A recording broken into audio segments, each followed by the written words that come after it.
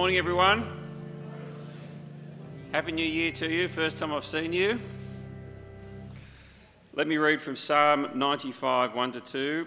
Come, let us sing for joy to the Lord. Let us shout aloud to the rock of our salvation. Let us come before him with thanksgiving and extol him with music and song. Let's stand and with great joy in our hearts, praise the Lord.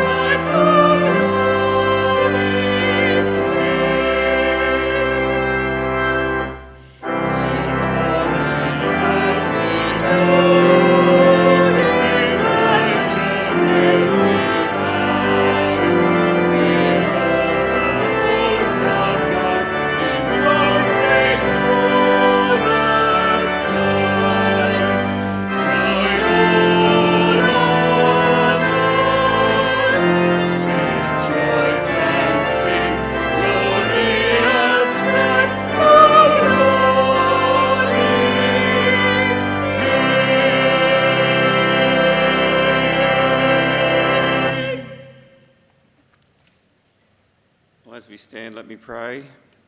Eternal God and Father, by whose word we are created and by whose love we are redeemed, give us power to grasp how wide and long and deep is the love of Christ, that we may be filled to the measure of all his fullness. And in his name we pray. Amen. Please be seated. Well, it's great to see you here. As I said at the start of the service, a Happy New Year to you all. It's the first time I've been since coming back from Adelaide and Port Augusta just on Friday night. We start a new series today over summer. We're going to be looking at the intriguing book of Esther. And I say intriguing because it's a book where God is in the background working quietly and silently through this incredible story. And it's written in the Old Testament, and it's a very dangerous time when God's people were encountering the very dangerous Persian Empire. I will let Andrew Graham do the rest of the talking about Esther, but it is to say it should be a great 4 weeks as we look at this very intriguing book. I've just got a couple of announcements. Firstly, if you're visiting with us today, it's great to have you join us. I know at this time of the year we have people both on holidays, and if you're here visiting Manly, great, welcome. We also have people looking for a new church as they move into the area, and if either one of those are you, very well welcome to you. My name is Bruce Clark, the Senior Minister, and we'd love you to come and join for a cup of tea and coffee.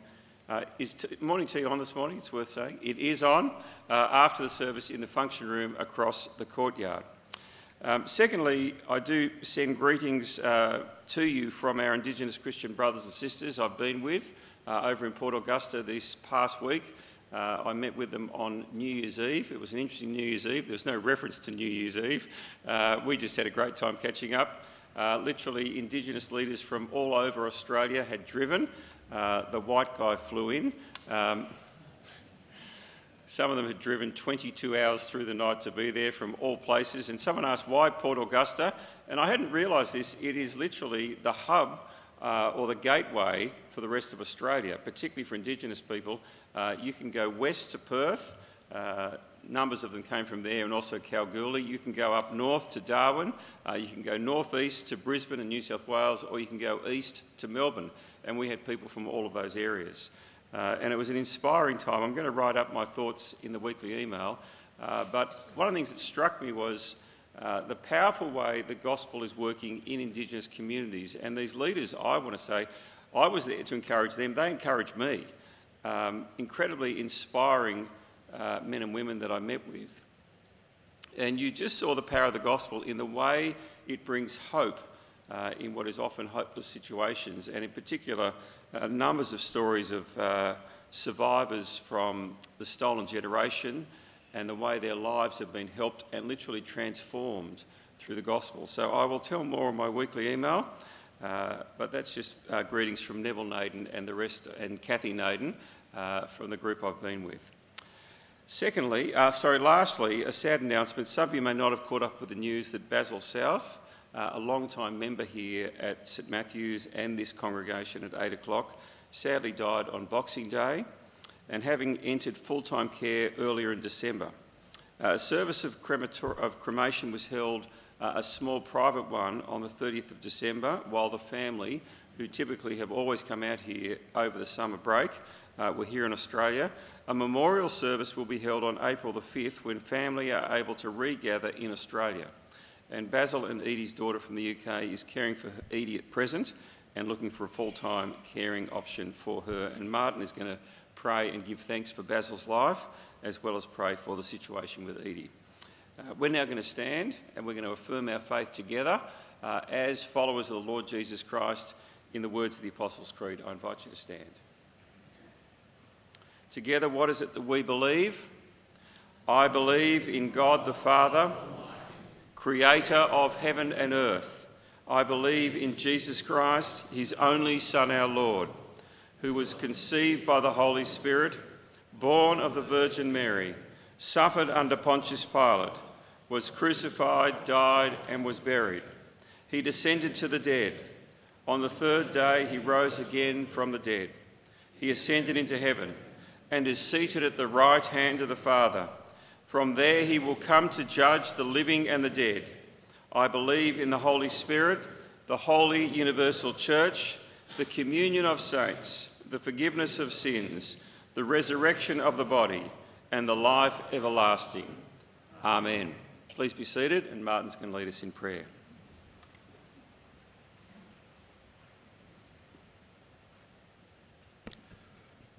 Let us pray. Our Father in heaven, you are eternal, almighty, sovereign. We praise and thank you that through the death and resurrection of your Son, the Lord Jesus Christ, we can, in the power of the Holy Spirit, call you Father and come to you as your loved children. Thank you for allowing us in prayer to join with you in fulfilling your purposes. In your mercy, hear our prayers. Father, look with mercy on the people of this world as we all continue to encounter the COVID virus in one way or another. We pray for healing and a lessening in the spread of the virus. We bring before you the people of Ukraine as they suffer physically, mentally, and spiritually from the conflict in their land. Lord, bring peace. Equip our Christian brothers and sisters there to act with Christ's compassion and love to those around them at this time. Father, we pray for our vision to grow your church through the gospel in Manly and beyond. We pray for our senior minister, Bruce Clark, as he leads us. Lord, give us all hearts and minds to work out that vision in practical ways, being lights for the gospel with love and sensitivity as we relate to people we know and those we encounter for the first time. We thank you for our church wardens and parish councillors. May they continue with all due diligence to carry out their responsibilities, to provide the right framework to enable our mission to be maintained and developed. Father, we thank you for the opportunity we have to support prayerfully and financially our new mission partners, Marty and Jenny Ford, in their work at the Evangelical Theological College in Singapore. Enable Marty to continue to research well and lecture clearly. Please give Jenny good opportunities in which she may conduct her women's ministry as they train men and women for gospel ministry across Asia. May all they do be for your glory. Loving Heavenly Father, we give you praise and thanks for the life of Basil South and for his salvation by grace through faith. We uphold before you his family as they grieve, and in particular his wife Edie as she mourns her loss. Give her a real sense of your peace. We also pray that the family will be able to find a suitable place for Edie to receive full-time care. Comfort and heal, merciful Lord, all who are in sorrow, need, sickness, or any other trouble. Let's take a short time of quiet to pray for those who we know who are suffering at this time.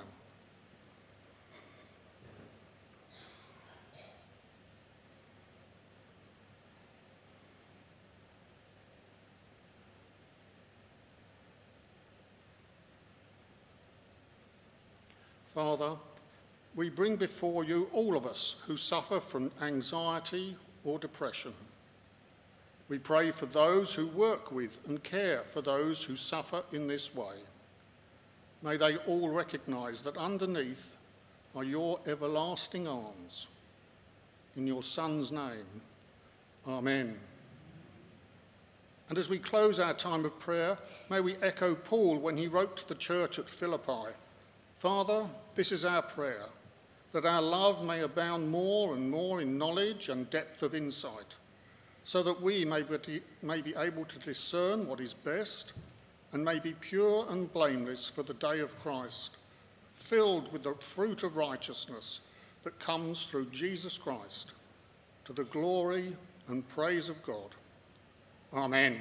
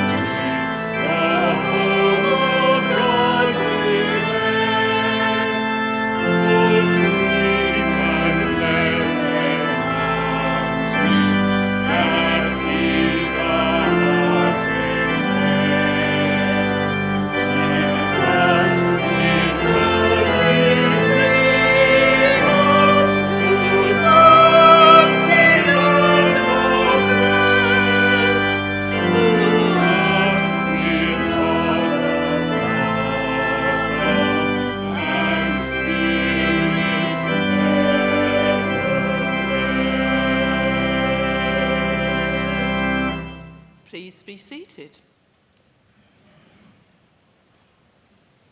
Our Bible reading this morning is from Esther chapter 2 verses 1 to 18, and you can find it, if you like to follow along, on page 493 in the church Bibles, which you'll find just tucked under the seat in front of you.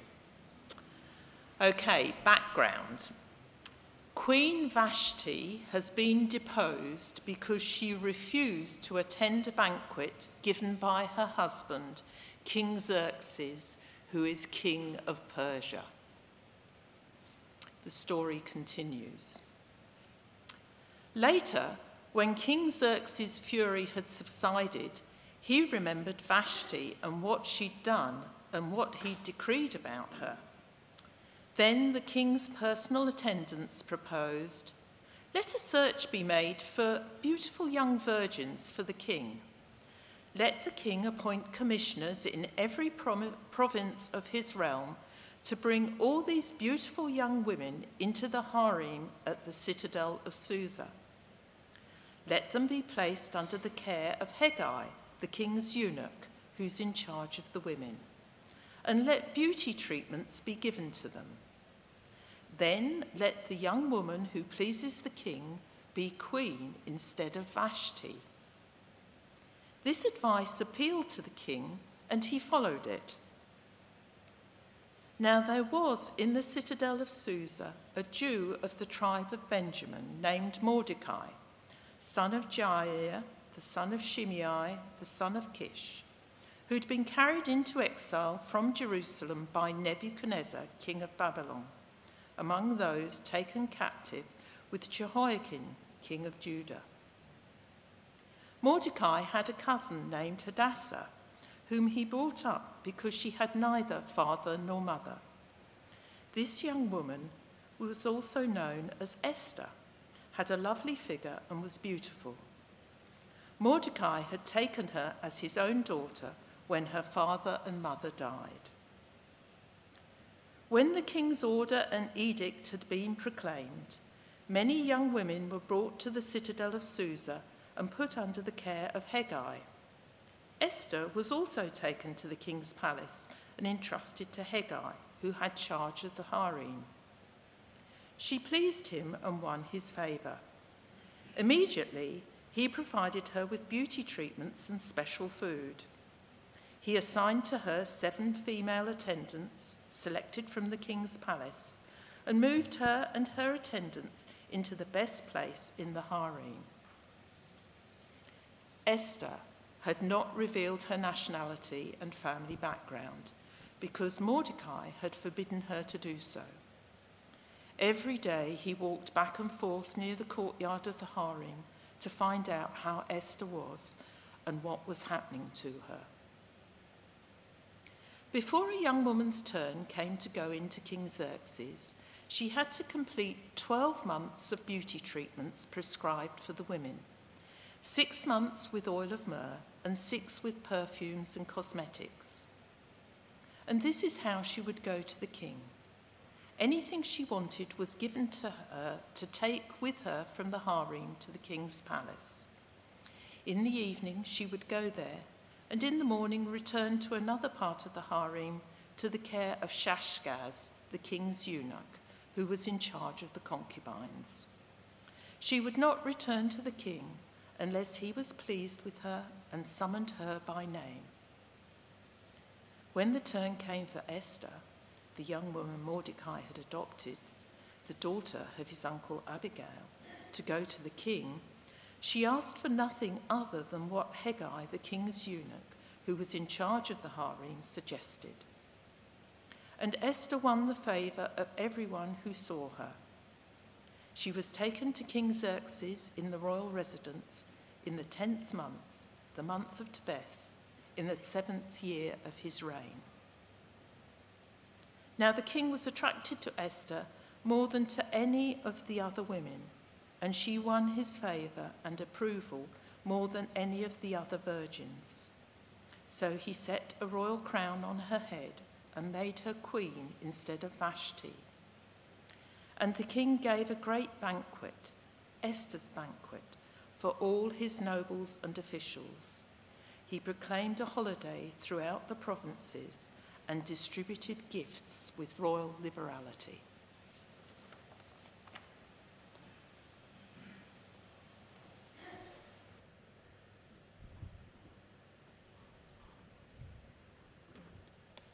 Thanks so much for reading so beautifully there, Margaret. It would have been good if she had kept going, wouldn't it? So for our guests, my name is Andrew. Welcome here at St Matthew's. I'm one of the ministers here, and it's great to see everyone, especially those whom I haven't seen in the new year. I hope it's a wonderful year for you.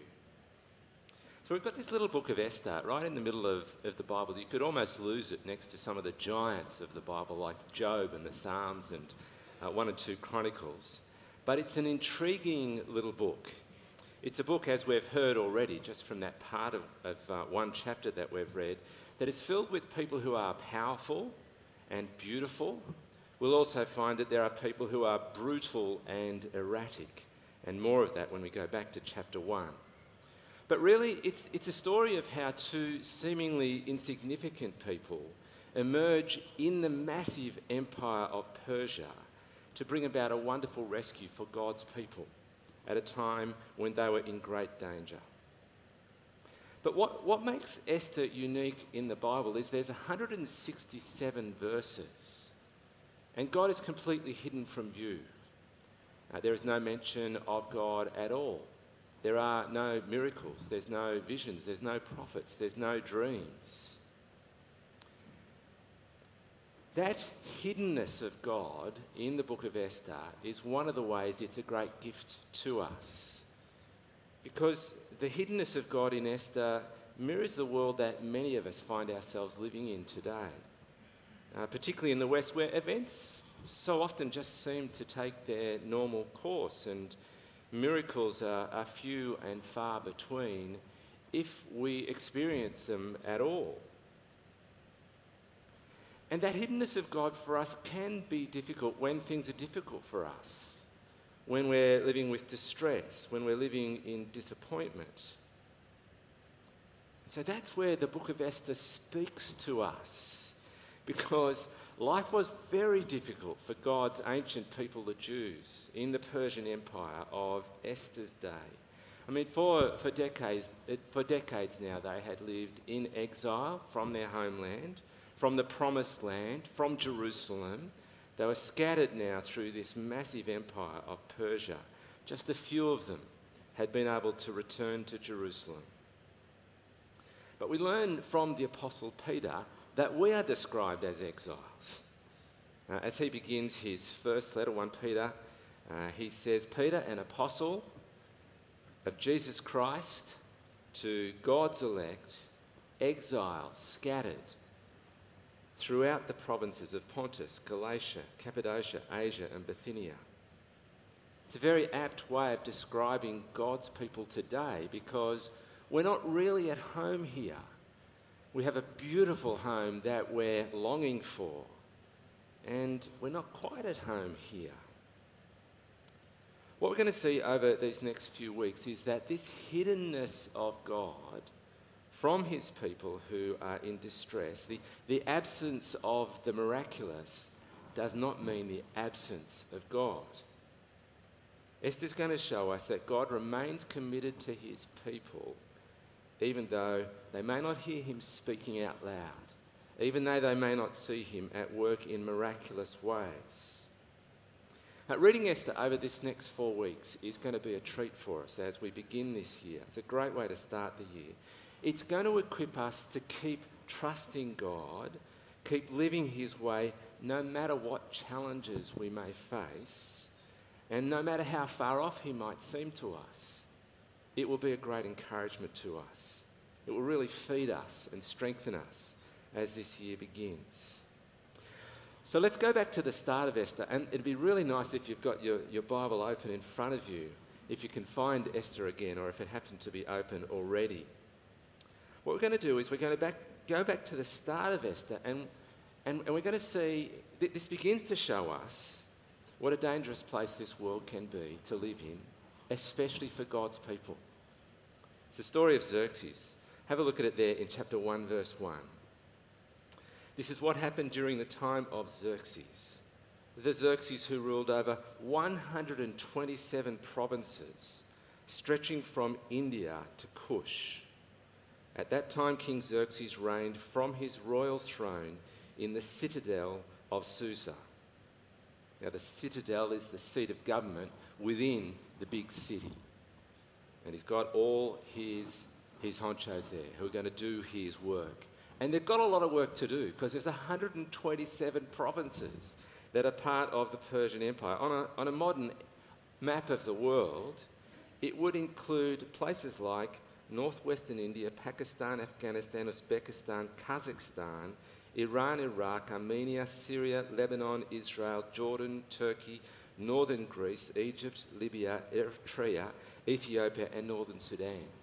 That's about a dozen. There are 127 provinces, quite distinct within this vast empire. So what we're hearing as we open the book of Esther is Xerxes is the most powerful man in the world. And what we learn as we read on is he wants everybody to know. And so he calls them all together. Verse 3 says, in the 3rd year of his reign, he gave a banquet for all his nobles and officials, the military leaders of Persia and Media.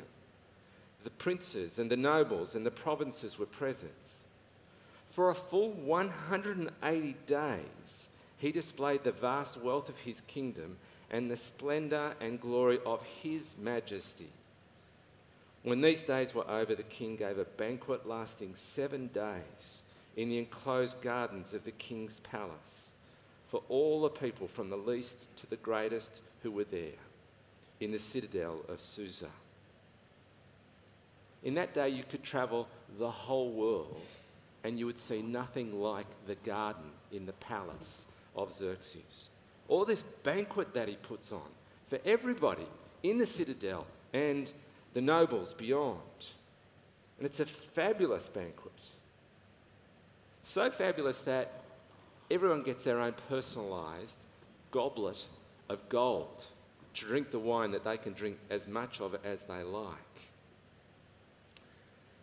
But everything is not as the king might hope.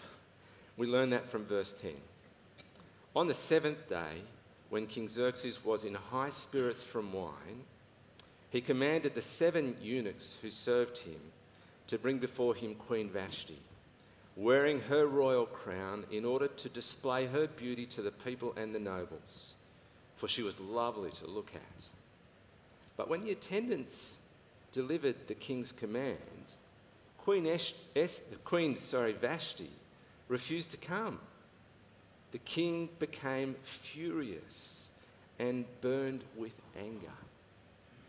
Now, this is all very disturbing. Absolute power has been vested in a man who gets drunk in public. And the thing he values most about his queen is her beauty, so that he can get her to display herself in front of thousands of drunk men. It's all about marking his greatness. But the irony here is he rules 127 provinces, from India to Kush, but he can't make his queen obey him. Very interesting development. So what does this drunken, angry man do? Well, after consulting with his cabinet, we read that he vanishes Vashti. He banishes Vashti. And then he uses every communication resource which is at his disposal to make sure that everybody in the empire learns from what she did and what happened to her. Xerxes, it turns out, is a brutal and erratic despot. Living under his rule is to live in a very dangerous place. That's what we learned from chapter 1. In chapter 2, as the search for a new queen unfolds, we'll begin to see that this world over which he rules is an especially dangerous place for the people of God. So in chapter 2, it's beauty pageant, Persian style. But this pageant is one you don't volunteer for. The commissioners are sent everywhere to find young, beautiful women, beautiful physically and sexually. And wherever you are, if they find you, they'll bring you to his harem. And at his harem, there'll be beauty treatments for you and training, all to get ready for your night with the king. So in this pageant, there's one big prize, and we hear that Esther wins that. There's a few consolation prizes, but frankly, there are a lot of big losers. It's terrible. I mean, depending on what happens on your night with the king, you may never see him again, but you'll never leave his harem. You'll never see your family or your household again. You'll never see another man. If the king likes you, you might see him again. You'll be back in his bed. If he really likes you, he may choose to marry you so that your children can be his heirs. But of course, the big prize is if he really, really likes you, and Esther, he really, really likes Esther, he'll crown you as queen. Now, just a side note, this is not in the Bible, but it's in the Greek historian Herodotus. I quote this to show you that it's not just the young women who are treated heartlessly in the court of Xerxes. Xerxes says that every year 500 boys were taken from their homes and castrated for service in his court. So everyone's sexuality is at the disposal of this king. He is a brutal and despotic and erratic despot. So this world empire is a dangerous place to live, whether you're the queen who displeases him or whether you're a little boy or a young woman. But we also begin to hear, did you notice this as Margaret was reading for us? It's a dangerous place to be a Jewish person, one of God's people who has the promises that God made to Abraham, who'd lived, their heritage was in Jerusalem. It's a dangerous place for you. Did you notice that ominous note that struck as we're told that her cousin Mordecai had instructed her not to let anybody know that she was a Jew? Twice we're told, firstly in verse 10, Esther had not revealed her nationality and family background because Mordecai had forbidden her to do so. The same kind of thing is said down at verse 20. Now, there's just an ominous tone at this point which is struck in the story. But by the middle of our next chapter, which we'll see next week, it becomes a live and present danger for every Jewish person in the whole of the empire, because Xerxes signs off on a plan to murder each one of them, every one of them, in every province of the empire. More on that next week, and more about Esther in a moment. But there was one bit at the end of chapter that we didn't read. So let's have a look at it from verse 21. We're told that during the time Mordecai, so this is Esther's cousin, the bloke that's raised her, she was an orphan. During that time, Mordecai was sitting at the king's gate. Bigthana, what a great name, and Teresh, Bigthana and Teri, two of the king's officers who guard the doorway, became angry and conspired to assassinate King Xerxes. But Mordecai found out about the plot and told Queen Esther, who in turn reported it to the king, giving credit to Mordecai. And when the report was investigated and found to be true, the two officials were impaled on poles. All this was recorded in the book of the Annals in the presence of the king. So by the end of the chapter, Esther is queen of Persia. This young Jewish orphan is queen of the Persian Empire. And together with her cousin, she has been responsible for unearthing an assassination plot against Xerxes, the king. And Mordecai's role has been documented in the official records of Persia. In the meantime, would-be assassins have been dealt with brutally. By the way, Xerxes wasn't always that lucky. Later, he was assassinated, many years later, but he was assassinated also. So in chapter 1 and 2, it's really just the introduction to the rest of this story, this intriguing story. The action really gets going next week, but there's a couple of things to draw out, I think, before I lead us in prayer at the end of this. It's an intriguing story, but I want to say this is a theological story, even though God is not mentioned. It's a theological story, not a morality tale. So as you read through chapter 2, no comment is made about Esther using her beauty and sleeping her way to become the queen under instruction from her cousin. It's not a story about morality, but it's a story about the way in which the hidden God is at work for the good of his people. He's hidden here. I mean, in other places it's easy to see that God is at work. Go back to the great deliverance that he brought through the Exodus, and you're watching the plagues in Egypt and you're saying, God is at work. As he rescues them through the Red Sea, you say, God is at work. We can see God when he overtly intervenes in history and say, God is at work. But we're going to learn from the book of Esther, that even when a drunken king calls for his queen to come and display herself, God is invisibly working to raise up the little orphan Jew, Esther, to take her place. And to use Esther to mightily deliver his people. Sorry, spoiler alert, that's what ends up happening in the book of Esther. See, there's no miracles in Esther. There's just this string of events, which initially you could say it's just a coincidence, but there's so many of them as you read through. You realise that the unseen hand of God is at work, as it always is, for the good of his people, especially for their salvation. And this is the way God does things. Often, he's always working for his people. He often brings about surprising outcomes in surprising ways. None more so, of course, than when he sends a little baby to be born to another young woman. And angels turn up to help the shepherds understand that this is good news of great joy for people everywhere. We've been celebrating this at Christmas time. The birth of the one who would in the most unlikely way bring about extraordinary deliverance for God's people. Extraordinary deliverance. But see, that's the way God works through history again and again, bringing delivery for his people. So many of the stories of the Old Testament go back to Joseph and the way God placed him in such an extraordinary position down in Egypt.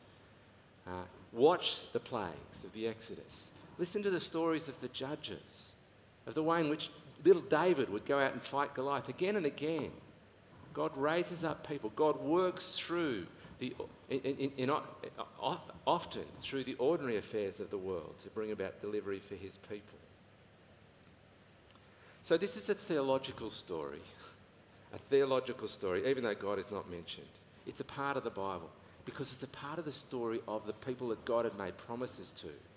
And here we see his faithfulness to those promises. So friends, I hope this has been just a taster for you of what's ahead over these next few weeks. Listening to Esther gives us a chance to immerse ourselves in the wonder of our God. A God who, yes, he does do miracles, but he's not sleeping while he's not doing miracles. In fact, Psalm 121 tells us that God never sleeps, he never slumbers, that he's always watching over his people. He's watching over us. This is such a great comfort if we're living with difficulty at the moment, or if we find enormous challenges in this year ahead, or if we're living with disappointment, if there are times of distress. God is watching over his people for our good and for ultimately our salvation. God never sleeps, he never slumbers. He's always working all things for the good of his people, difficult though they may be at the time. So friends, I think that's what the book of Esther is about. Even though God may be hidden from your sight, if you know him, you know you can trust him no matter how tough the times may be. You know that his ways are best despite how difficult they might be. I'm going to lead us in prayer and ask God to help us really take hold of this, that he'd feed us through his word over these few weeks. So Heavenly Father, we thank you above all for sending your Son, our Lord Jesus, to deliver us, and for sending your Spirit to be with us every day. We thank you that you are the all-powerful God, even of the mundane affairs of our lives, as much as you are the all-powerful God of the miracle and the beautiful sunrise. So guide us and guard us this year to keep trusting you and delighting to live your ways always. In Jesus' name we pray. Amen.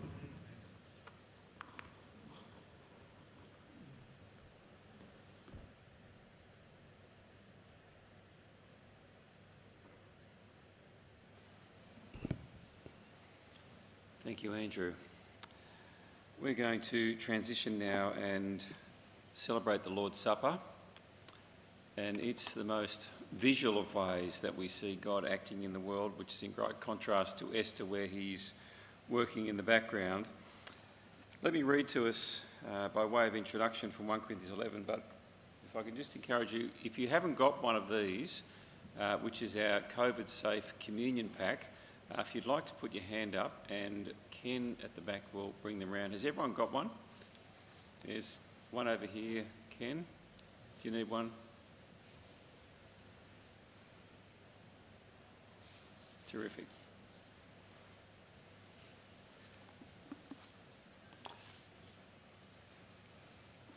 Let me read to us from 1 Corinthians chapter 11. And it was the Apostle Paul speaking about the significance and meaning of communion when he wrote to the Corinthian church. And he said these words, verse 23, "For I received from the Lord what I also passed on to you. The Lord Jesus, on the night he was betrayed, took bread, and when he'd given thanks, he broke it and said, 'This is my body, which is for you. Do this in remembrance of me.' In the same way, after supper, he took the cup, saying, 'This cup is the new covenant in my blood. Do this whenever you drink it in remembrance of me.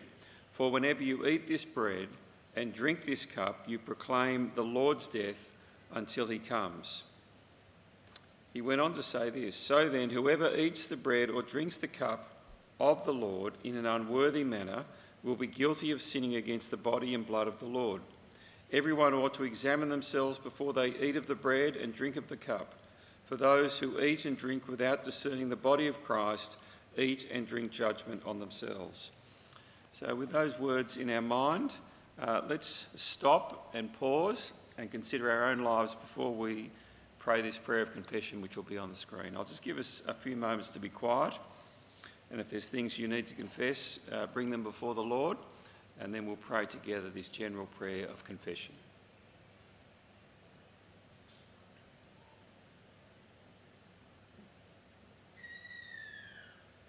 Together, merciful Father, we have strayed from your ways like lost sheep. We have followed too much the schemes and desires of our own hearts and have broken your holy laws. We have left undone what we ought to have done, and we have done what we ought not to have done. Yet, good Lord, have mercy on us. Restore those who repent, according to the promises declared to us through your Son, Jesus Christ.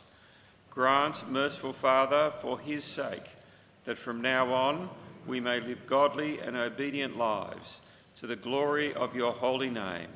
Amen. Let me read you some words of assurance or reassurance from Paul in Romans chapter 8. Therefore, there is now no condemnation for those who are in Christ Jesus, because through Christ Jesus you have been set free from the law of sin and death.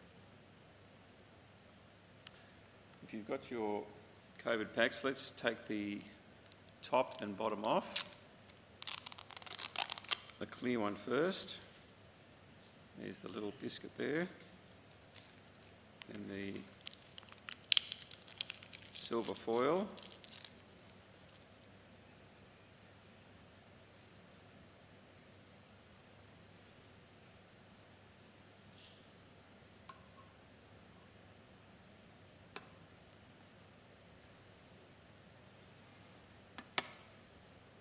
So on the night the Lord Jesus was betrayed, he took bread, and when he'd given thanks, he broke it, and then he gave it to his disciples, saying, "Take and eat. This is my body, which is given for you. Do this in remembrance of me." So let's take the bread and let's eat and remember Christ's body was broken for us.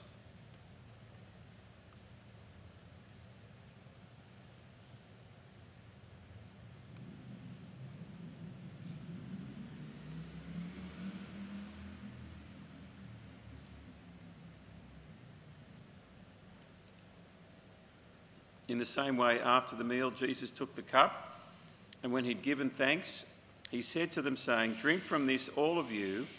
This is the blood, my blood of the new covenant, which is poured out for you and for many for the forgiveness of sins. Do this as often as you drink it in remembrance of me." So let's take our cups and drink and remember Christ's blood was shed for all of our sins.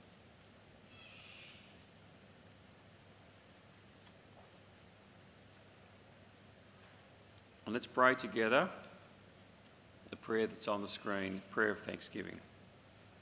Together, Lord and Heavenly Father, in your loving kindness, accept our sacrifice of praise and thanksgiving. Grant that by the merits and death of your Son, Jesus Christ, and through faith in his blood, we and your whole church may receive forgiveness of our sins and all other benefits of his passion. With gratitude for all your mercies, we offer ourselves to you as a living sacrifice, through Jesus Christ our Lord. Send out in the power of your Spirit to live and work to your praise and glory. Amen. Well, it's been a wonderful morning together. It's our first official 8 o'clock for the year, and we've learnt that God might be hidden, but that doesn't mean he's not working. He is definitely working in the background in all of our lives, and we know supremely that his hiddenness was revealed with the coming of his Son, the Lord Jesus Christ. And so may you be encouraged this day as we seek to go out into the world, which is a difficult world, and to live for him, knowing that God is still at work even when we don't see him. And so may the peace of God, which passes all understanding, keep our hearts and minds in the knowledge and love of God and of his Son, Jesus Christ our Lord, and the blessing of God Almighty, the Father, the Son, and the Holy Spirit be among us and remain with us always. Amen. Morning tea is served. We would invite you to come and join us for a cup of tea and a biscuit. Thank you.